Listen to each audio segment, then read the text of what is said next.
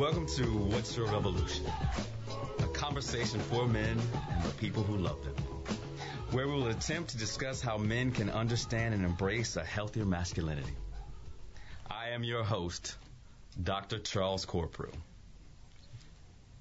I'm excited today because this is show number 1, and I can check an item off my bucket list. That's right, Mama. Little Chucky got a radio show. But some of you may ask, why name the show What's Your Revolution? To start, if you know me, you know it's the signature question that I ask myself and my friends every day, hoping that the answer is not only about how we can transform ourselves, but how we can spark someone else's revolution. In the context of this show, I feel it's time for a revolution in regard to how we think and dialogue about the experiences of men, particularly our brothers. The impetus for the show stems from conversations with my best friend, who I've known for over 40 years. I wish I could say our friendship began when we were 6 months old instead of 6 years. Over time, our conversations have shifted from just talking about women, you know that conversation, to now at 40ish discussing the so-called taboo and critical conversations men should be having, like mental and physical health. Bruh, does that happen to you? Yeah, bruh, it does. Job stress, relationship goals, children, and interestingly for me at this point in my life, the lack thereof. What I have learned is that some men feel that they don't have the safe space to discuss their feelings and emotions. Yeah, I said those 2 words, feelings and emotions. Because they may be ridiculed or chastised for having the issues and the emotions that coincide with them, as well as the need to talk about them. I am the first to admit that I have a very good therapist, and although he has taken away my superpowers, I'm a better man. But like all of us, I am flawed, stitched together with good intentions. What I have researched and experienced is that without a positive outlet, and if issues are not faced appropriately and timely, men may face a host of problems, physically and psychologically, that may permeate every aspect of their lives. Well, brothers, this will be that safe space. That opportunity to hear men talk about their journeys, the roads that they have traversed, the barriers they have had to overcome, and how they have embraced or are embracing a healthy masculinity. It is my hope to spark a revolution that will allow men to be better fathers, husbands, partners, friends, and lovers. To be better co-workers, mentors, community members, and the leaders we need as we face these unsettling times in our country. I hope that you join me each week to listen, but more often to be a part of this conversation. My friends have told me that the success of the show depends on your first guest. And so I am honored. I am very, very honored today to have one of New Orleans' sons, great sons, Oliver Thomas. What's going on, brother? How you doing? Well, that's a lot of pressure. Look, I don't know if I'm one of New Orleans' great sons, but I am the son of Oliver Thomas Sr. and Mionetti Ganna Thomas. So, and proud to be the first guest here on your show, brother.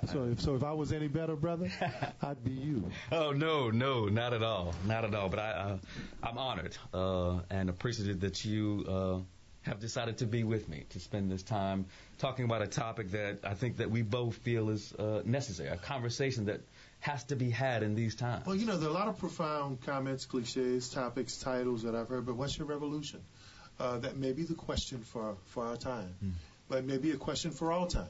And I think it's definitely a question that has to be answered right now.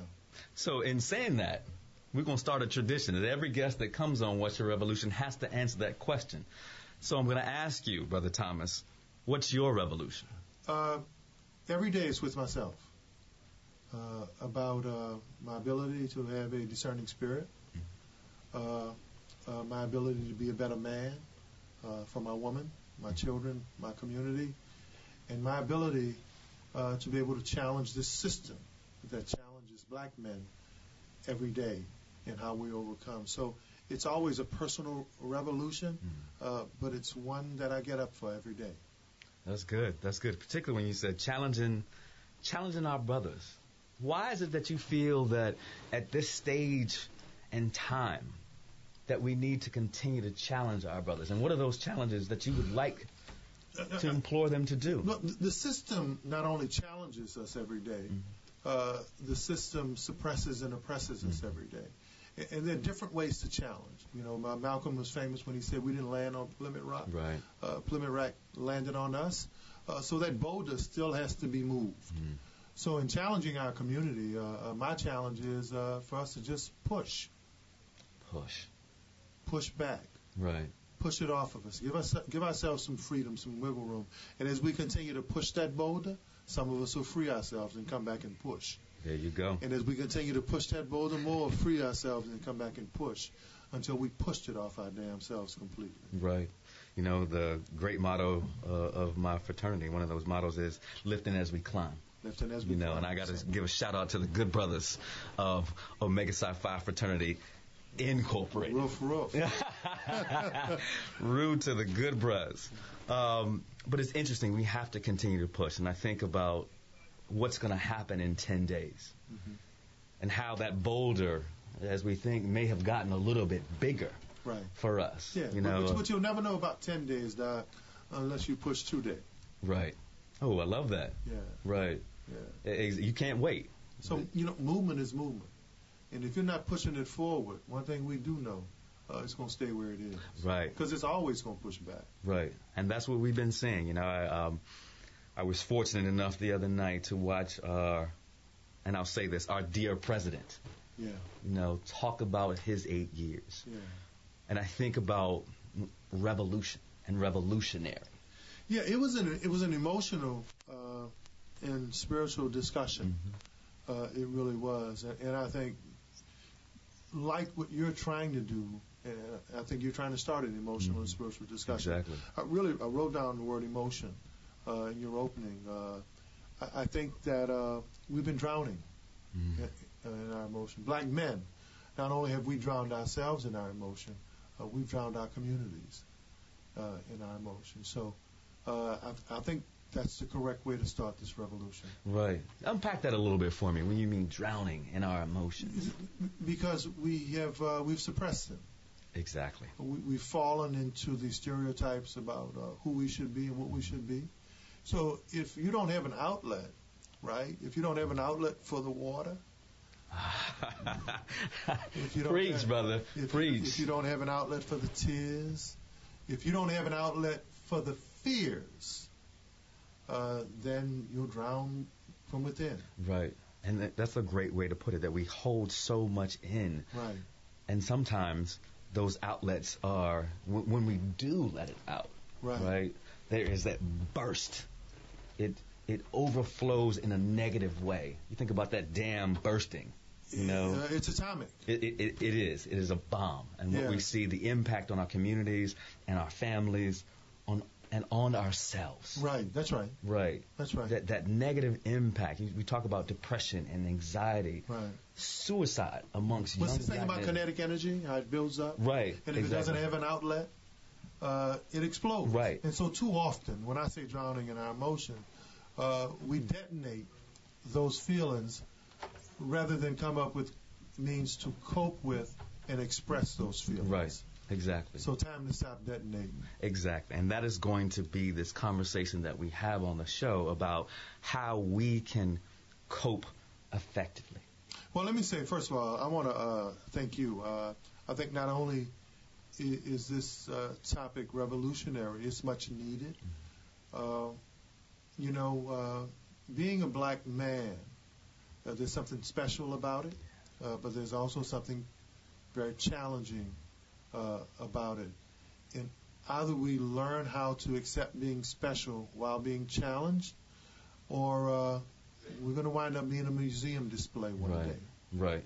Exactly. And we see that. Mm-hmm. And our museums, as you say right now, are full, if you understand what I'm saying. Absolutely. Yeah, they're full. in the wrong way. In the wrong way. In the wrong way. So it's interesting that you talk about this, in a sense of how we can cope and cope more effectively. And so as we think about this conversation about healthy masculinity,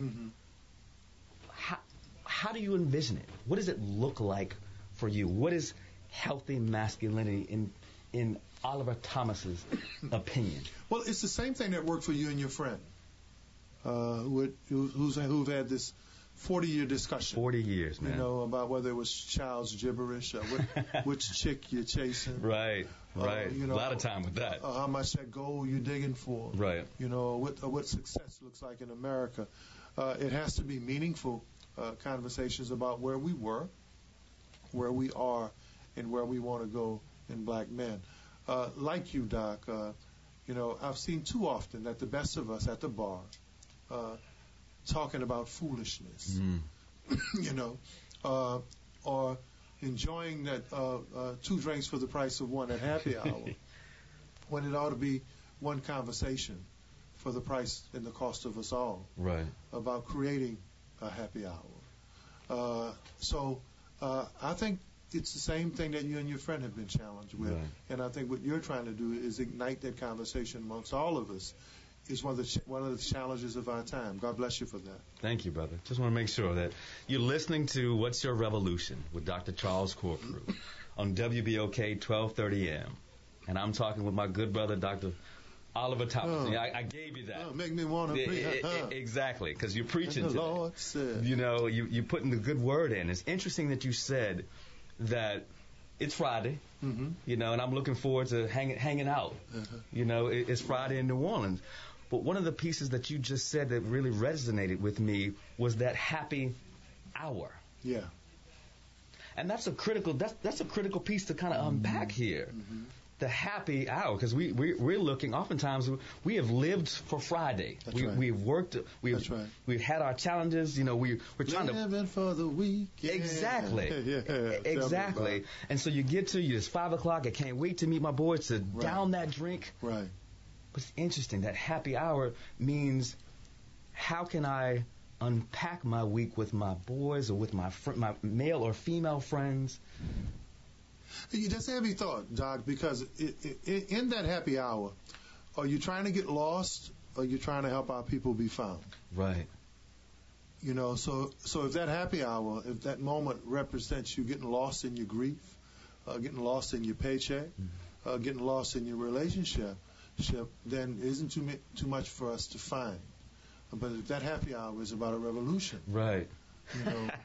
If that happy hour is about some conversations that have meaning, right? Above and beyond the drink, above and beyond what we've been conditioned to think, then that's what your revolution is about. And that's what it should be. And it's interesting because I have some good friends, and I hope to have them on the show with some real good friends that, as we progress, as we think about some of the topics that I've talked about before, we are having those conversations over drinks. Yes. We're talking about how can we get into this real estate market. I know you're doing a show coming out about real estate investing. Yes.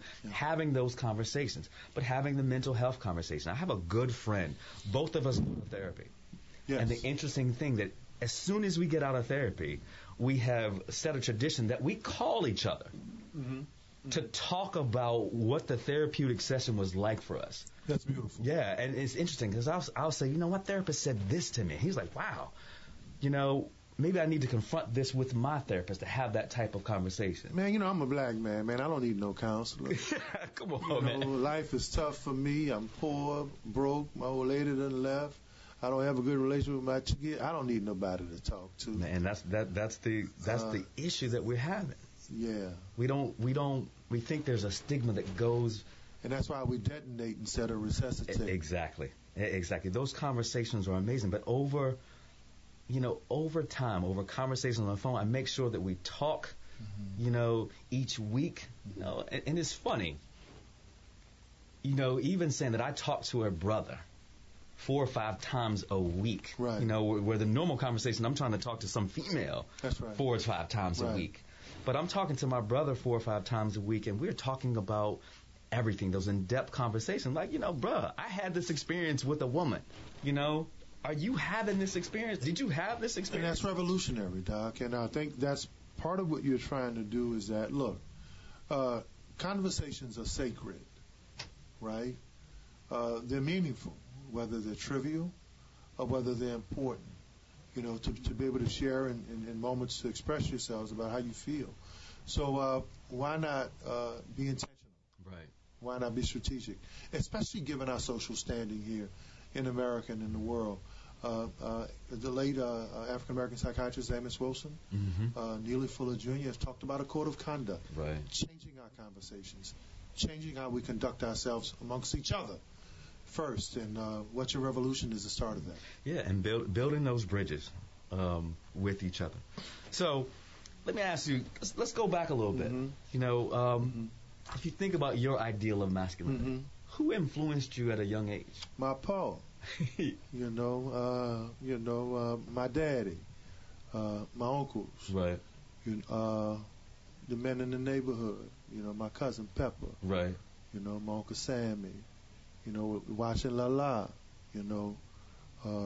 walk down the street. All of those men, both good and bad, my brother, they influenced my grandfather. They influenced it. Right. So you just said something about good and bad. What were those positive images of masculinity?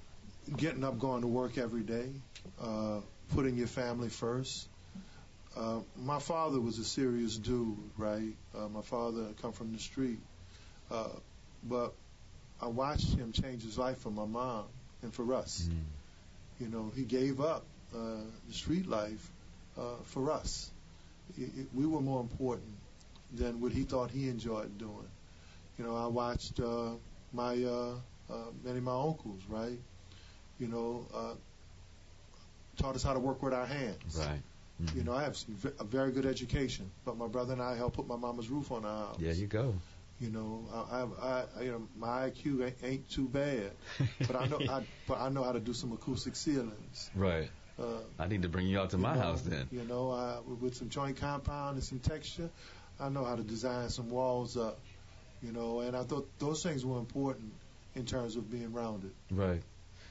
On the flip side of that, what were those bad models, those negative models of masculinity that you also saw? I watched the challenger with drugs and being on the block.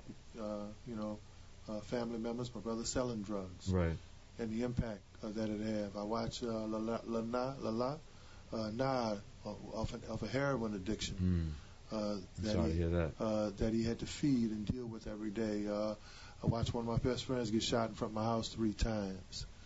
I watched myself as a young man do things because I thought, and I was a good kid. I wasn't a bad kid, but there was still certain things that, as what we thought were masculine, that you had to do.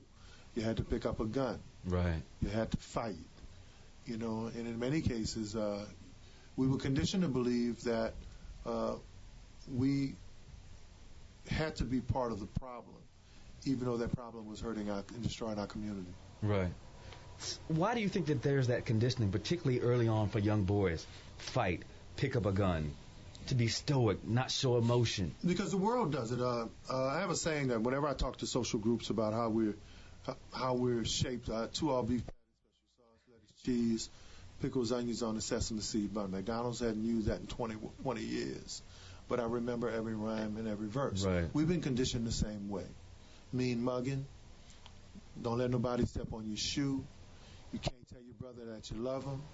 If you're hurting, keep it inside. Women are objects. And it's okay to be a baby daddy instead of a father or a parent. So that's how we've been conditioned. Right. Right. It's interesting. I think about my own models. You talked about your pa. My father was 42 years older, is 42 years older than me. And I still revere the man that he is and the man that he was. But he wasn't always the best man. I was getting ready to talk about, I didn't know that I always liked my father. Right. He came from old school in terms of relationship and how you deal with your woman. He was authoritarian. One of his sayings that I lecture on it. It's funny now. he would tell my mama, God said amen, not a woman. Wow. Or if we were trying to talk to him, he would say, hey, look, I know what the problem is. Y'all think this is a democracy. Democracy is on public property. In this house, it's a dictatorship. But he did his best to keep us safe. Right. And he did his best to keep us safe, not only from what happened on the outside, but from ourselves. We just didn't understand it. Yeah. I totally understand, and I've watched my father evolve over the last 45 years. I miss my dad. I'm full thinking about it. I didn't know that I could become friends with him until we became best friends. Right. And some of me became him. What's that like, being best friends with your dad? It's important. It's transformational. It's understanding that being a man sometimes isn't about doing what your kids like or pleasing them. It's about preparing them for a cruel, challenging world and giving them things that they'll figure out at some point, even if they don't get it now. That's what it's like. No doubt. I hear that. And I not only hear that, but I feel that. I experience that. I remember, I could go to my mom. Mom, I need $1. Right? My mom would give me that $1 and go on about her way. Problem. Dad, I need $1. When you gonna pay me that $1 back? You better shine these shoes for 25 cents. So you ain't shined my shoes yet. You ain't picked up that trash in front of Miss Louise, y'all. Right. You want some change? Right. Earn it. My father had this saying about going to work, right? Once he changed his life, he had this thing about work ethic. Nobody's going to give you nothing, but it doesn't mean you can't earn it or put yourself in a position to get it. Right. And there was consequences for your action, and everything had a price. Everything. Everything. Everything had a price. Like your father, my father taught me those same ideals, and I look back today, on the friendship that we have, because the irony of my household, my family, is that my mother is an only child, I am an only child, and my father's an only child. Wow. So that relationship and dynamic now, as we are both, the three of us are in adulthood, they're in late adulthood, the relationships and conversations that we have as a unit. Mm-hmm. We understand that now that we are a team. And my father is 88. He had a heart attack a couple weeks ago. And what we had to realize was that team was shifting. That's right. That we had to take care of him. But he had taught us. That's right. And taught me all of those things that I needed to ensure that household was going to still be even from afar. Because he had taught me, you're going to pay your bills. You're going to take time for your family. You're going to love. And I've watched this man go to church with my mother for 52 years, 45 of those 52 years. They go to church, they love, they have become interdependent. Yeah. I used to say codependent, but that's pathological. No. But they are interdependent of each other, working hand in hand and making that household work and ensuring that I was able to succeed in life. That's right. That's, and that's that thing, that evolution. How do you think that you have evolved over time in your perceptions and how you comport yourself as a man? I think I'm a lot more understanding right now. I think that I don't have to live up to those lower nine ideals. When I was growing up, me, Fred Luter, our friends in the lower nine, we all had a saying, if you're from the lower nine, you don't mind dying. But Lord, I'm glad I changed my mind about that part, because a lot of my friends are dead. And we try to make that statement come true in many cases. So I think I've changed. I think it's easier for me to say I love you to the people that I care about. And I accept, as a black man now, what I accept is our journey, and the fact that it's different. But it's why we're special. And that being a black man isn't anything negative. See, because that inferiority complex, right? Those stereotypes, we believe them. But because I've been freed, because I've had that personal and spiritual revolution, man, it is so wonderful being a black man, in spite of. In spite of. The key word in that statement was free. Mm-hmm. What freed you? I thought I was free. Then I went to prison and I freed myself. And then God enabled me to do the work to become free. And then it was a book that I read, The Long Walk to Freedom, by Nelson Mandela. And he was the freest man God put on this earth while he was in prison for 27 years because his mind and his heart were free. Right. So what I've learned through my journey is that I've met so many people who were physically free who were in prison. And for black men, we've been in a state of solitary confinement without being in jail. And I understand that now. That solitary confinement, and that's an interesting concept. It's you, yourself, and your pain. Right. Exactly. You, yourself, and your pain. And we harbor so much pain. That goes back to the beginning of our conversation. Harboring that pain. Mm-hmm. And there's some practices that I think that we're going to talk about over time. Mindfulness, mm-hmm. prayer. Mm-hmm. When I go to church, and I have to say I don't go to church as much as I need to. Mm-hmm. We don't see a whole lot of brothers in church. Black men go to church out of obligation. Right. Out of something happened in their life that they finally understand they need to be thankful for. Right. Or we're about to die. And it doesn't mean an immediate death, but we're scared. We're about to transition. Well, it needs to happen long before that. Mm-hmm. And I think for black men, I watched it. I actually watched it with my father. My father always wanted to make sure we went to church, but he didn't. Right. He wouldn't go to church. So there was something with him and God. There was a rather uncomfortable relationship. Right. He didn't want to see that happen to us. And as I'm older now, I understand that. There was a fight with him in faith because he had been through so much. Right. See, because black man can ask God, why me? You want me to love you, why'd you do this to me? Right. Harboring that pain. And we don't admit that. No, and not having the ability to realize that if you can call on that higher power. That's right. Why me? Why me? Instead of saying, why not me? Why not me?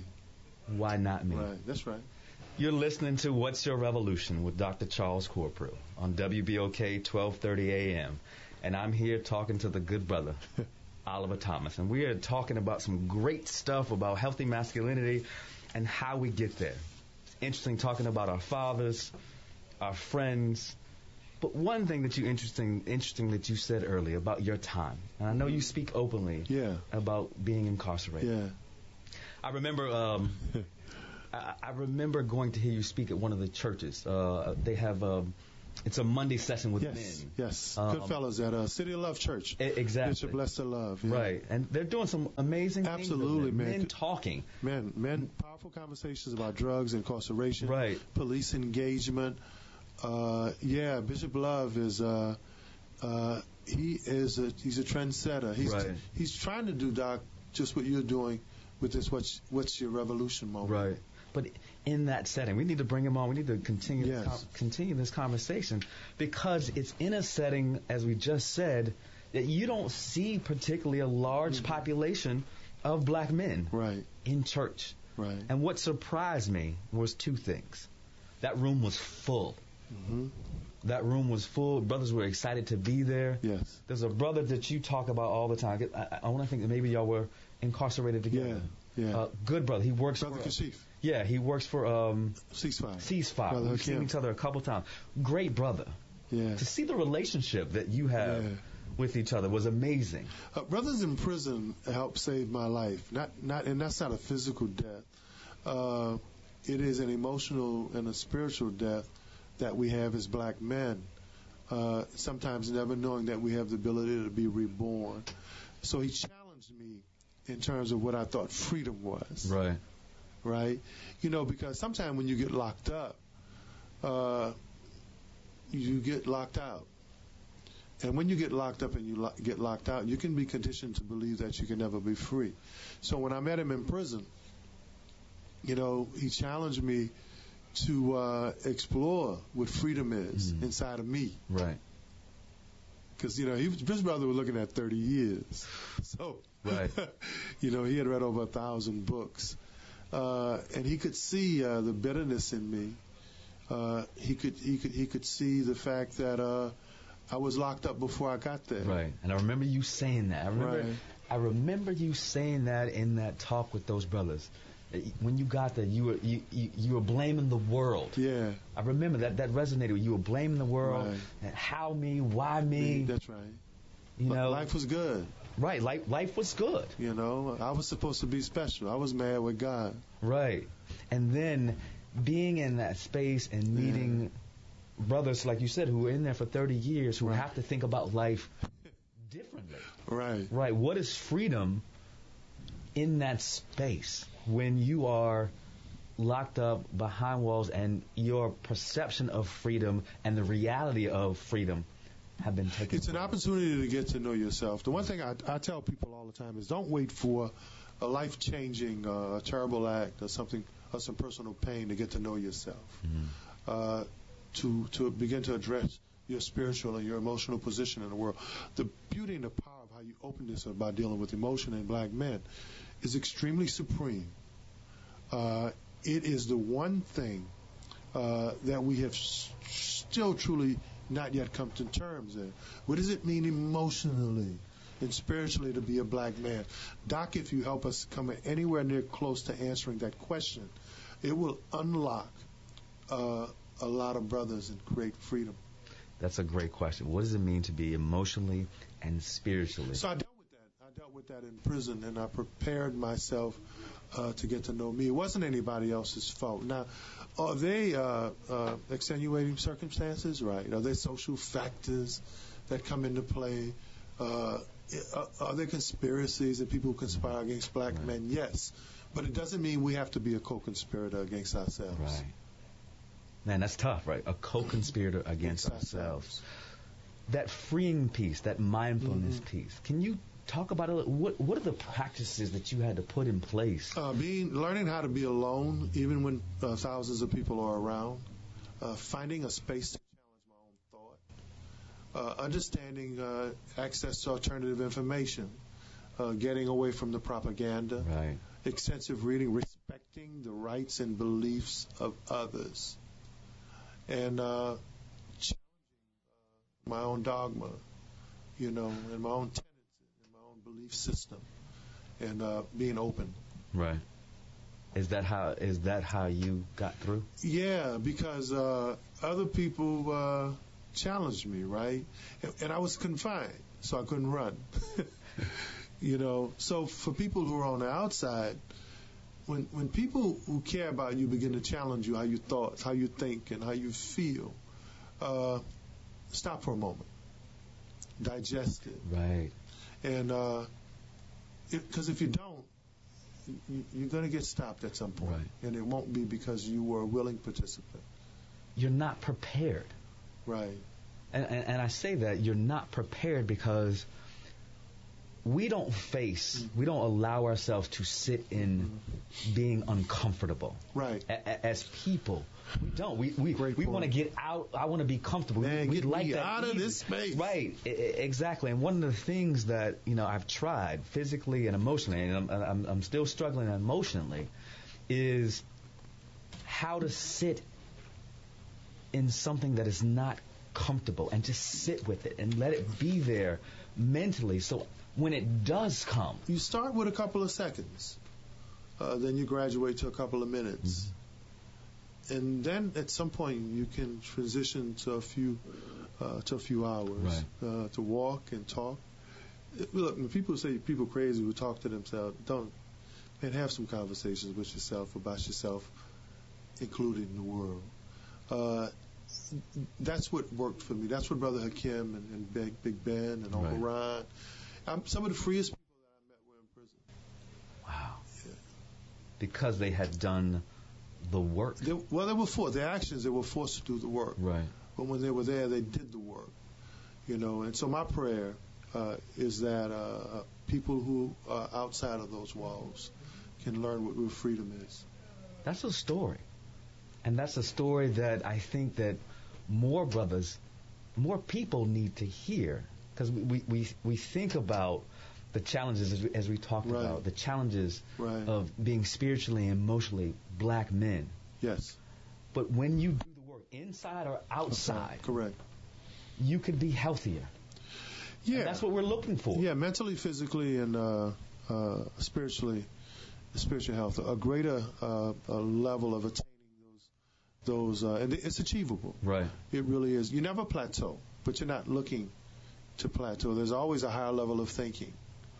There's always a better continued revolution. There's always a better nutritional program. Right. And you can always learn how to control or deal with your emotions better. Victor Sims, a great behavior specialist, talks about the stress of black men. Charles Blow, who's going to be here Monday at Tulane, the great piece he did for the New York Times about what it's like to be a black man and step out of your door. So if we know all of that, then we have to prepare ourselves to deal with all of that. Right. And that preparation, is day after day after day. It is a practice. It is a and I think that we need to be critical about saying that it is a practice, that you sit down and meditate for 20 minutes a day, that you pray, that you take care of your body, that you spend time with friends and family, unlocking some of the issues that you may be facing. That we speak positive things into existence. Right. Look, the challenges are never going to go away, but it doesn't mean you have to accept them as fact. Not accepting them as fact. That's interesting. Yeah. Let's shift as our time is becoming short, brother, and I appreciate you so much. You're a dad. Yeah. I got a little son. I got a 4-month-old son, a 23-year-old daughter, and shout out to my angel, my son who was killed in an accident. Sorry, brother. Bradley Justin Thomas, 25 years ago. So sorry to hear that. Yeah. Hey, man, he looks down and around and all over. So I have an angel. Wonderful. That's a beautiful thing. But I'm sorry to hear that. Yeah. How has fatherhood shaped?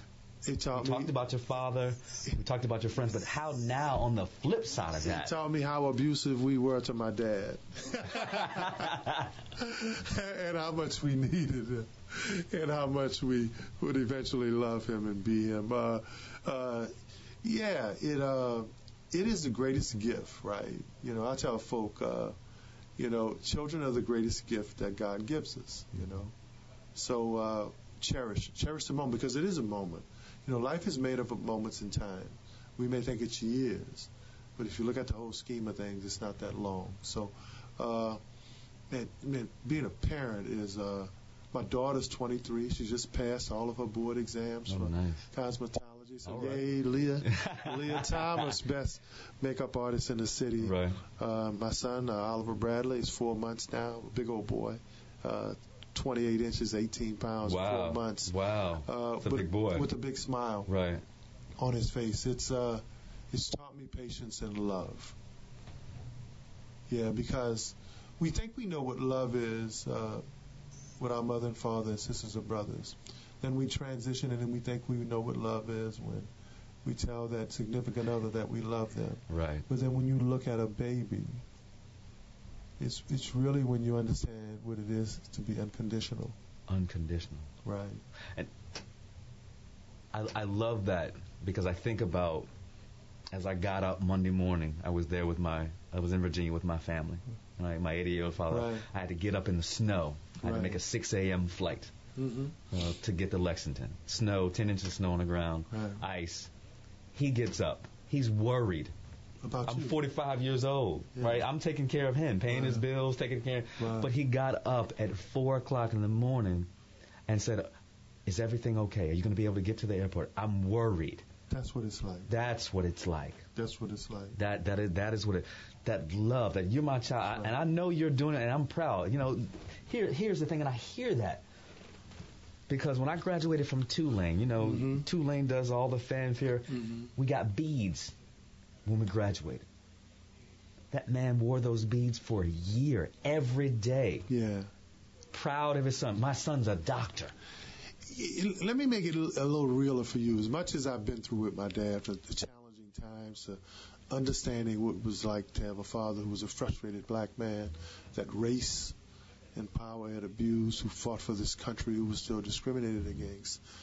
I don't know, when I went to prison, right, and he told me something. He says, man, I love you now more than ever because I know I raised a man. And he said, God and I got a deal. He said, don't worry about it. He said, we're going to be here when you come back. Right. And he stayed alive till I came home. That speaks, man. He wanted to make sure that you knew that you had someone as you were going through. That's right. To look back, to say, I'm here with you. That's powerful, man. Our fathers are, I feel you. I feel it. But the beauty in being a black man is that you have to know that life goes in phases, right? And so you're not really in a position to appreciate that when you're challenging your father's thoughts. Right. When you don't understand, when you don't have that level of spiritual discernment or maturity. Don't fight it, just accept it.